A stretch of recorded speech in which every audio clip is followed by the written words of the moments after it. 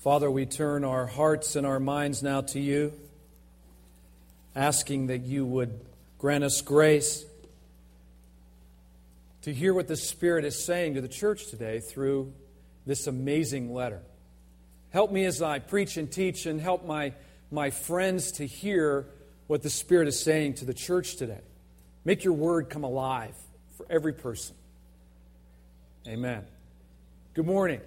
Welcome to Christ Church at Grove Farm. What a great day. Baptisms, about to share Holy Communion together, strengthen our faith, to feed on Christ by faith, and to hear God's Word preached to us. What a privilege it is. This new series got started in my head. My wife doesn't like the title, but I do. I'm sticking with it, okay? It's Who's Got Next? Any basketball players in the room? You know what Who's Got Next means. You go to the playground, there's a team that's playing another team, the team loses, then who's got next? Who's got next game?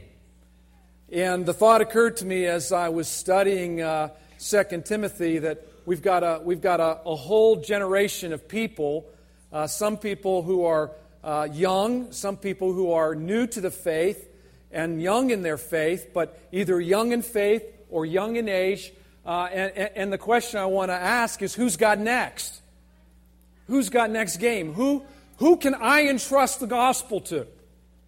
Where are the reliable young people that I can pour my life into, who will stand up and grow up in the faith and fire up in the faith and persevere in the faith and endure in the faith against opposition in turbulent times, so that this thing that's been entrusted to me as your pastor can be entrusted to you. That's the theme of 2 Timothy. As Jamie said, your pastors went, we hunkered down, we studied together this amazing book, and we learned there that part of what we need to do as pastors, part of what we need to do as spiritual leaders, is to fan into flame the gift of faith and the ministry that's been entrusted to us. And then in turn to hand that off to you. And the only way that I know to do that is to, as best I can, faithfully open up God's Word to you. Because that's where you feed the faith that is glowing in you. How many of you have been camping? You've had an experience of getting up the next morning and going down to the fire, and you see ashes and not much else. Those ashes are gray. Those ashes are weightless. There's no life in them. You blow on them and the ashes blow away. The fuel has been consumed, but down underneath there, what's underneath the ashes? Embers. There are embers down in there. And I believe that every person who names the name of Christ, every person who will come today and take communion, believing the creed that we will recite together, that Christ really did die on the cross for your sin and really did rise from the dead. Every person who has those embers of faith burning in their heart has not been abandoned by God.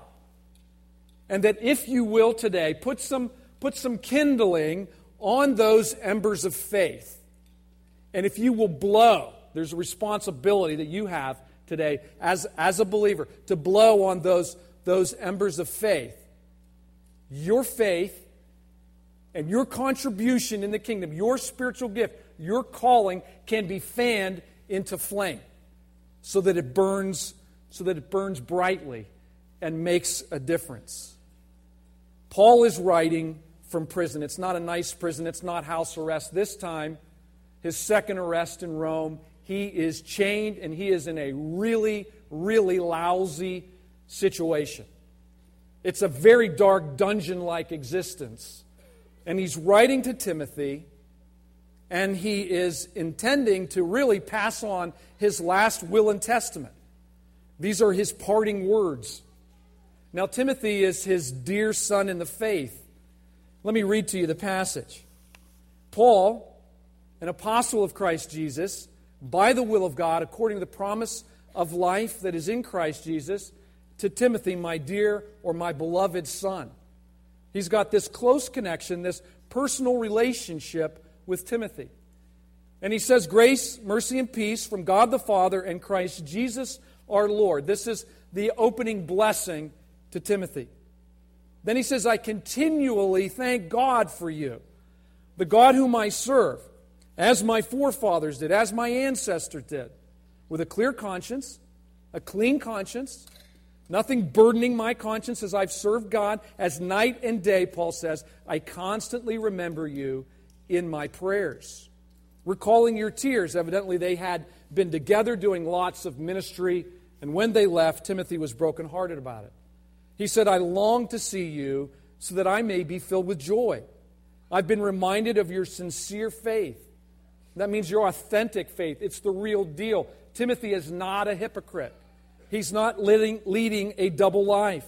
He has an authentic, sincere, genuine, real faith, and it encourages Paul as he's in chains awaiting his execution. This faith, he says, first lived in your grandmother, Lois. And evidently Lois was a very godly woman. And she passed it on to Eunice, his mother. His dad, we know, was a Greek, was not a Jew, and was probably not a believer, and probably died. And Timothy was probably, Timothy was probably fatherless. He was probably part of that first generation of fatherless men. In the 21st century, we've got so many young men that don't have a strong mentor in their life, a strong father in their life. And my message today is all about the church being awakened by the gospel so that an awakened church, so that an awakened church can awaken young leaders to grow up in their faith and stand up in their faith and fire up their faith so they can face this uncertain future that's out ahead of us, these turbulent times that are here now and that are coming. And it's part of this church's job, this church's responsibility as a church family to do that. And faith is passed on from one generation to the next. We just witnessed that this morning. As, about 8 of these wonderful children were baptized this morning. We are participating in a wonderful process that's been going on for 2,000 years as the faith is passed on from one generation to the other. Well, Lois and Eunice, Timothy's mom and grandmom, were godly women. And they were planting the seeds of faith in Timothy from when he was just a young boy. 1 Timothy speaks about how he was learning the Scriptures from his youth. Let me just pause and say, moms, one of the greatest things that you can do, grandmoms, granddads, and dads, one of the best things you can do for the church and for this fallen and broken world, one of the most strategic, smart, wise, Spirit-anointed, powerful things that you can do is to entrust God's Word into your kids. Because you never know. You never know when that Word's going to come alive in the heart of a young person. And those of you who are volunteering in kids ministry, God bless you. Keep at it. It's an amazing ministry to entrust God's Word into the next generation. Those of you who are volunteering in Awana, God bless you. Keep at it. It's part of our calling. Those of you who are involved in summer camps and in high school ministry and in junior high ministry, God bless you. Keep at it. Fan into flame your ministry, your calling. Fan into flame your faith so the Word of God is alive in you so you can light the torch to the next generation. This is the way it's done. One generation to the next. And that's exactly what happened to Timothy. Eunice and Lois sowed God's Word into Timothy, and then Timothy was primed. He was ripe when Paul showed up on the scene and became his mentor and poured his life into Timothy. And so Paul can say in verse 6, for this reason, I remind you to fan into flame, rekindle, kindle afresh, keep that flame up and burning, and keep it full, keep it big. Now, I don't know where your flame is today. Where's your flame? You know, if the fireplace is faith, and the flame is the Holy Spirit, what would characterize your heart today, your faith? Would it be just like a nice, cozy fire that, has some heat, has some light, there's some warmth there, but you got to get up close to it. You got to get right up next to it to feel the warmth. Is that where your heart is today? And Paul would say to you, and I would say to you, fan it into flame. Get some logs on that thing. Get some more kindling on that thing. Get some kerosene on that thing, for crying out loud. And get the flame of your heart flaming for Christ.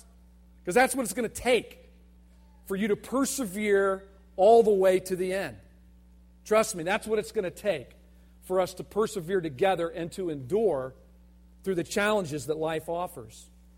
Now, others of you have a faith that came this morning that is just that barely there kind of faith.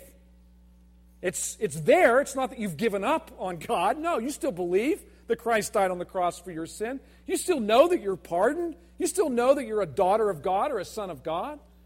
He hasn't given up on you. He's holding on to you. And you're going to come this morning and you're going to reaffirm your faith. And you're going to say, thank you, God, for pardoning me, for forgiving me, for grabbing hold of me, for holding on to me, for accepting me, for interjecting your life in my place.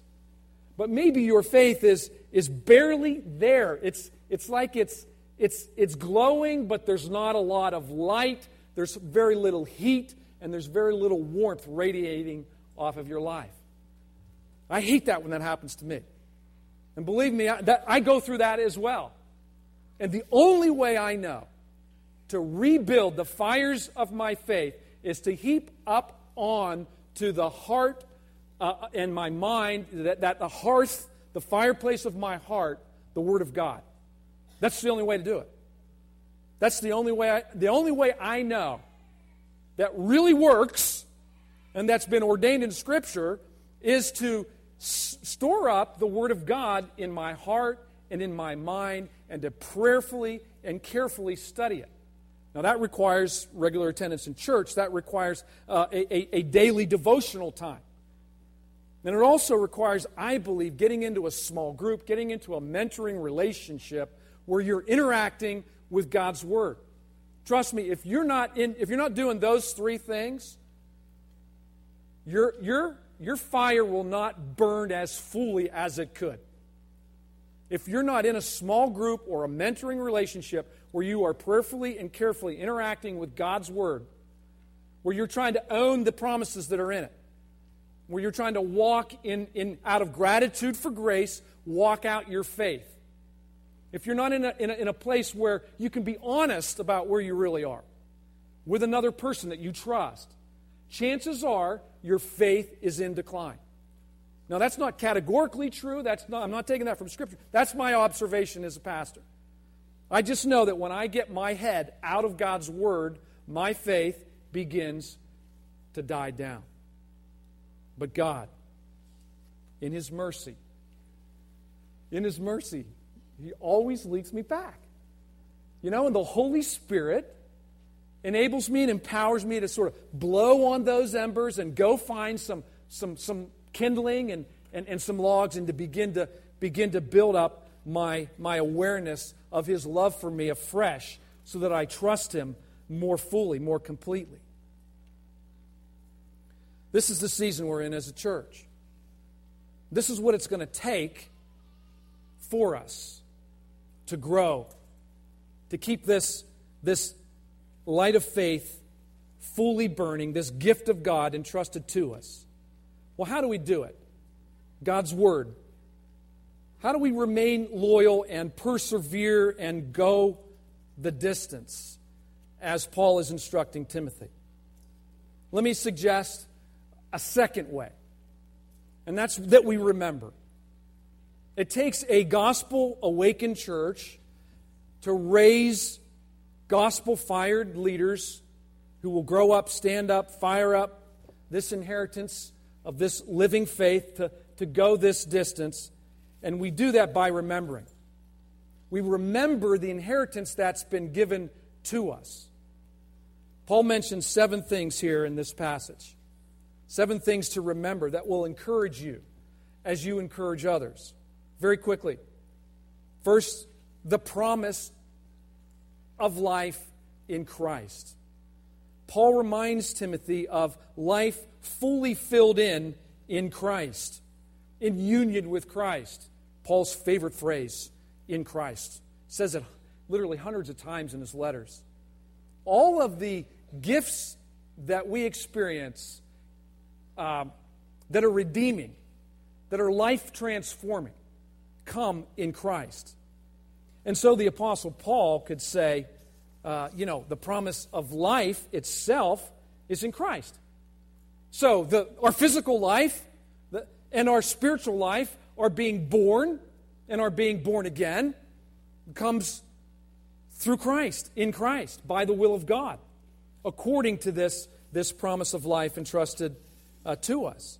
And so Paul wants to remind us this morning of this promise of life fully filled in. Think of a picture frame in the Old Testament that didn't have a picture in it. There was a framework for the Messiah. They anticipated Messiah coming. They knew Messiah was coming, but they didn't know what he was going to look like.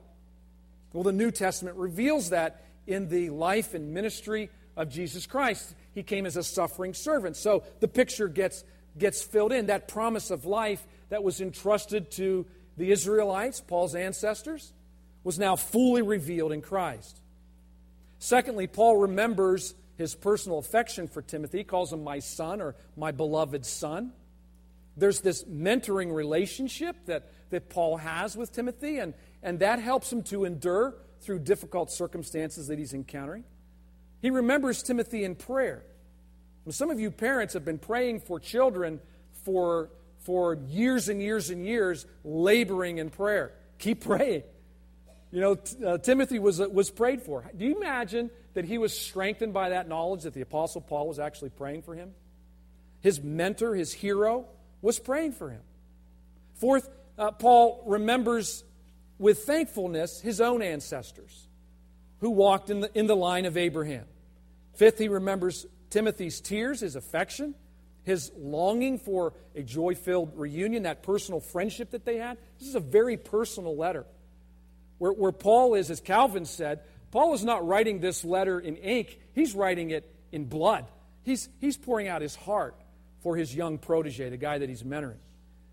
And he reminds Timothy of his sincere faith that lives in him. Maybe it's embers on occasion, but it's in there. It's burning in there, and he's grateful for it.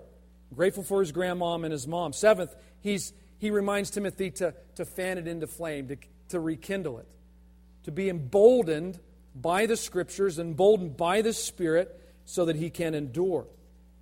Now, Timothy, as you know, was commissioned to do a particular task. In 1 Timothy, verse 18 to 19, chapter 1 of 1 Timothy, he was given a charge, kind of an ordination ceremony, really. And this charge was entrusted to him, 1 Timothy says, my child, entrusted to you in accordance with the prophecies previously made about you, that by them you may wage the good warfare, holding faith in a good conscience. Timothy had a purpose that he was ordained to do. He was commissioned to do something. In chapter 4 of 1 Timothy, Paul says, do not neglect this gift you have, which was given you by prophecy when the council of elders laid their hands on you. Practice these things. Immerse yourself in them so that all may see your progress. The important thing to note here is not where you are, but whether you're making progress. Now, as you get older, a lot of times, if you're like me, you'll look back over a lot of wasted years. I think of all the years that I've spent watching, television or stupid movies. And when you get to be my age, you start to really focus your life and your energies a little more purposefully. And you start thinking about, how do I want to live the second half of my life? The first half of my life, I lived sort of this way. And, there was good and there was bad in it, but how do I want to live the second half of my life? And with everything that's within me, I want you all to see my progress. I want you all to see that I am growing in Christ, and I so long to see that in you. It doesn't really matter today how you came in. It's, are you making progress in your faith? Practice these things, Paul says to Timothy. Immerse yourself in them. Jamie, immerse yourself in them. Immerse yourself in God's Word. Get your head down in that Word and suck it in and soak in it so that you can then turn around and give it out to those high school kids. Immerse yourself in those things so that we all can see your progress in the faith. So that 20 years, 30 years from now, when we run into Jamie Kendrew, we go, that guy has made progress in his faith. He was a dipstick back when I knew him back in the day, but man, he really turned out okay. What do you think? Amen, says Jamie. All right. Practice these things so we can see your progress. God spoke clearly through elders, through trusted mentors to set Timothy apart for ministry. Remembering is a way of encouraging. When you look back on the ways that God has, in His sovereignty, given you perhaps a faithful friend, a college roommate, a godly grandmother who prayed for you, a godly mom who prayed for you, an aunt, an uncle, a pastor, a young life leader, somewhere in your history, in your personal history, somebody sowed God's Word into your life and prayed for you. And when you think about that, that is motivation for you to finish well, to live up to the gospel that has been entrusted to you. There's good in remembering. Encouragement comes from reflecting on your spiritual heritage so that your lasting legacy can be fueled into a burning flame. There's also great blessing in commissioning for ministry. Not all of you have experienced that. I have. It's a great blessing to me as a pastor to think back on the installation service that I had in June right here in this church when John Guest and Bishop John Rogers and the wardens of the church laid hands on me and they said, "Tag, you're it. You know, you're now our pastor." And other moments in my life when I was ordained or when I was ministered to by a beloved spiritual mentor in my life, where he puts his hands on my shoulders and looks me in the eyes and says, "You know what? God's with you and you can do this. Buck up. You're going to make it. You're going to be okay. God is not done with you yet. There are many people in that city that don't know Christ, and He's prepared them to receive the gospel. God's with you. He's not given you a spirit of fear or a spirit of timidity, but of power and love and self-control. And so buck up. Fan into flame this gift of faith. When somebody does that in your life, I got to tell you, it's like going from, fumes in the tank to high octane all the way to full. That's what we need as a church. That's what I'm looking for in developing leaders. I can't do this alone. We are so understaffed. We are so overwhelmed. We need people to stand up in their faith, fire up their faith, and get busy and get to work. And that's my challenge to you today. Verse 7, I'll conclude with this. God did not give us this spirit of cowardice or fear, but a spirit of power. Now, power can be dangerous. Power can be dangerous. Lord Acton, the great British historian, wrote in a letter to an Anglican bishop, he said, all power tends to corrupt. Absolute power corrupts absolutely. You know the quote.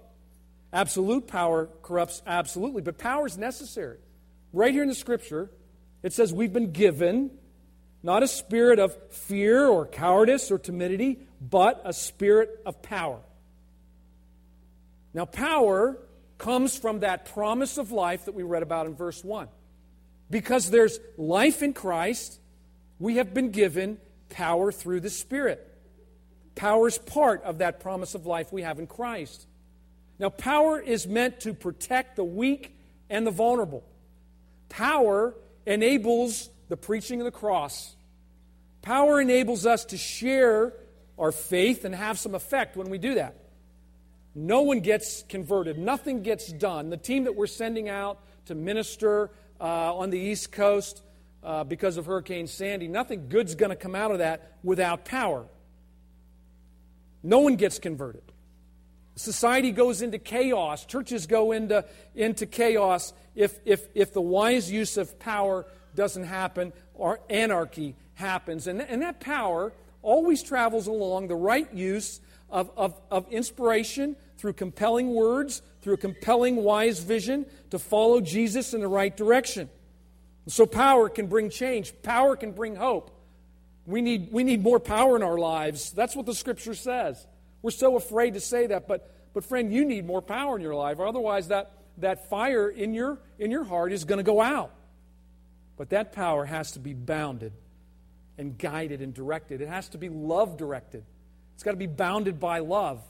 So Paul adds that crucial, important word, power and love. Love in action. And thirdly, he adds self-control. He adds self-discipline. Self-control means being level-headed. Now, in the earlier meeting we had for this trip to the coast, it's easy to see people sometimes get a little panicky about what we're going to do over there and become not level-headed. You know, they're fearful, and oftentimes a reaction to fear, timid people can also be panicky people. Now, Susie and I, we both struggle with fear, like a lot of you. But we deal with it very differently. Susie, who can be fearful at times, because we've done some crazy stuff, like we've picked up our family with no money and moved across the country, not knowing anyone to try to plant a church, not knowing what we were doing, with no support whatsoever. We've done stupid things like that. And when we would land in a city, you know, it was like she would be maybe a little timid about it. And she would maybe pull back a little bit. Me, on the other hand, when I feel afraid, when I'm feeling like a coward, when I'm feeling timid, I tend to get angry. And fear can do that to you. And that's why we need what Paul says, add to your power, you know, direct that power in a loving way, in a Christ-centered way that really builds up people, but add to that level-headedness, add to that self-control and self-discipline. Otherwise, you'll be flying off the handle all the time. So the antidote to timidity, to a faith that feels like it has just shrunk down to embers, is God's Word. A gospel-awakened church. A community of faith that is challenging you and encouraging you. And this understanding that it's by God's grace, this promise of life. He says in chapter 2, verse 1, be strengthened by grace. So we need God's grace, that promise of life, to strengthen our faith. And that comes through God's Word as you study it and meditate on it with others. And through that, the power of your faith, the flame of your faith will burn brightly, or at least more brightly, and you'll make progress in your faith. And when it dies down, a loving brother or sister will come along beside and help you fan it into flame. Now, as we finish, how can you apply this? I mean, how do we together leave a lasting legacy? Well, I mentioned Awana, I mentioned kids ministry, I mentioned VBS. That's an obvious way, but there are countless ways that you can invest both your time, your talent, and your treasure in entrusting the faith to the next generation. And I want to encourage you, Third Service, to give money to your local church. Because guess what? We need it. We are stopped on our hiring until we get a picture on what we can afford. And so if one of the ways that God has blessed you to help hand this faith off to the next generation is by making money, go ahead and part with some of it, because we could really use it. Invest your dollars wisely. Invest in ministries that are gospel-centered ministries. In your bulletin today is an insert for World Vision. That's a great way to respond to this terrible hurricane, because they'll put it to work. So invest your life, invest your talent, invest your treasure to make sure that this faith gets handed off to the next generation. Let's pray. Father, I thank you so much for children of the faith, young and old, who are new to the faith, who are new to walking with the Lord Jesus, who desperately want to grow, but they don't know how. Will you awaken our church, Lord? Will you awaken us in your mercy? Remind us today of the promise of life that we have in Christ. And cause your word to dwell in us in such a way that we really do fan into flame this gift of life that you've given to us. My prayer, Lord, is that we would then live from that place with your authority, with your power, to love deeply and to love well. Help us, Lord. Your people need you. And now as we turn our hearts to communion, Lord, remind us of the one whose life burned brightest of all, the Lord Jesus Christ.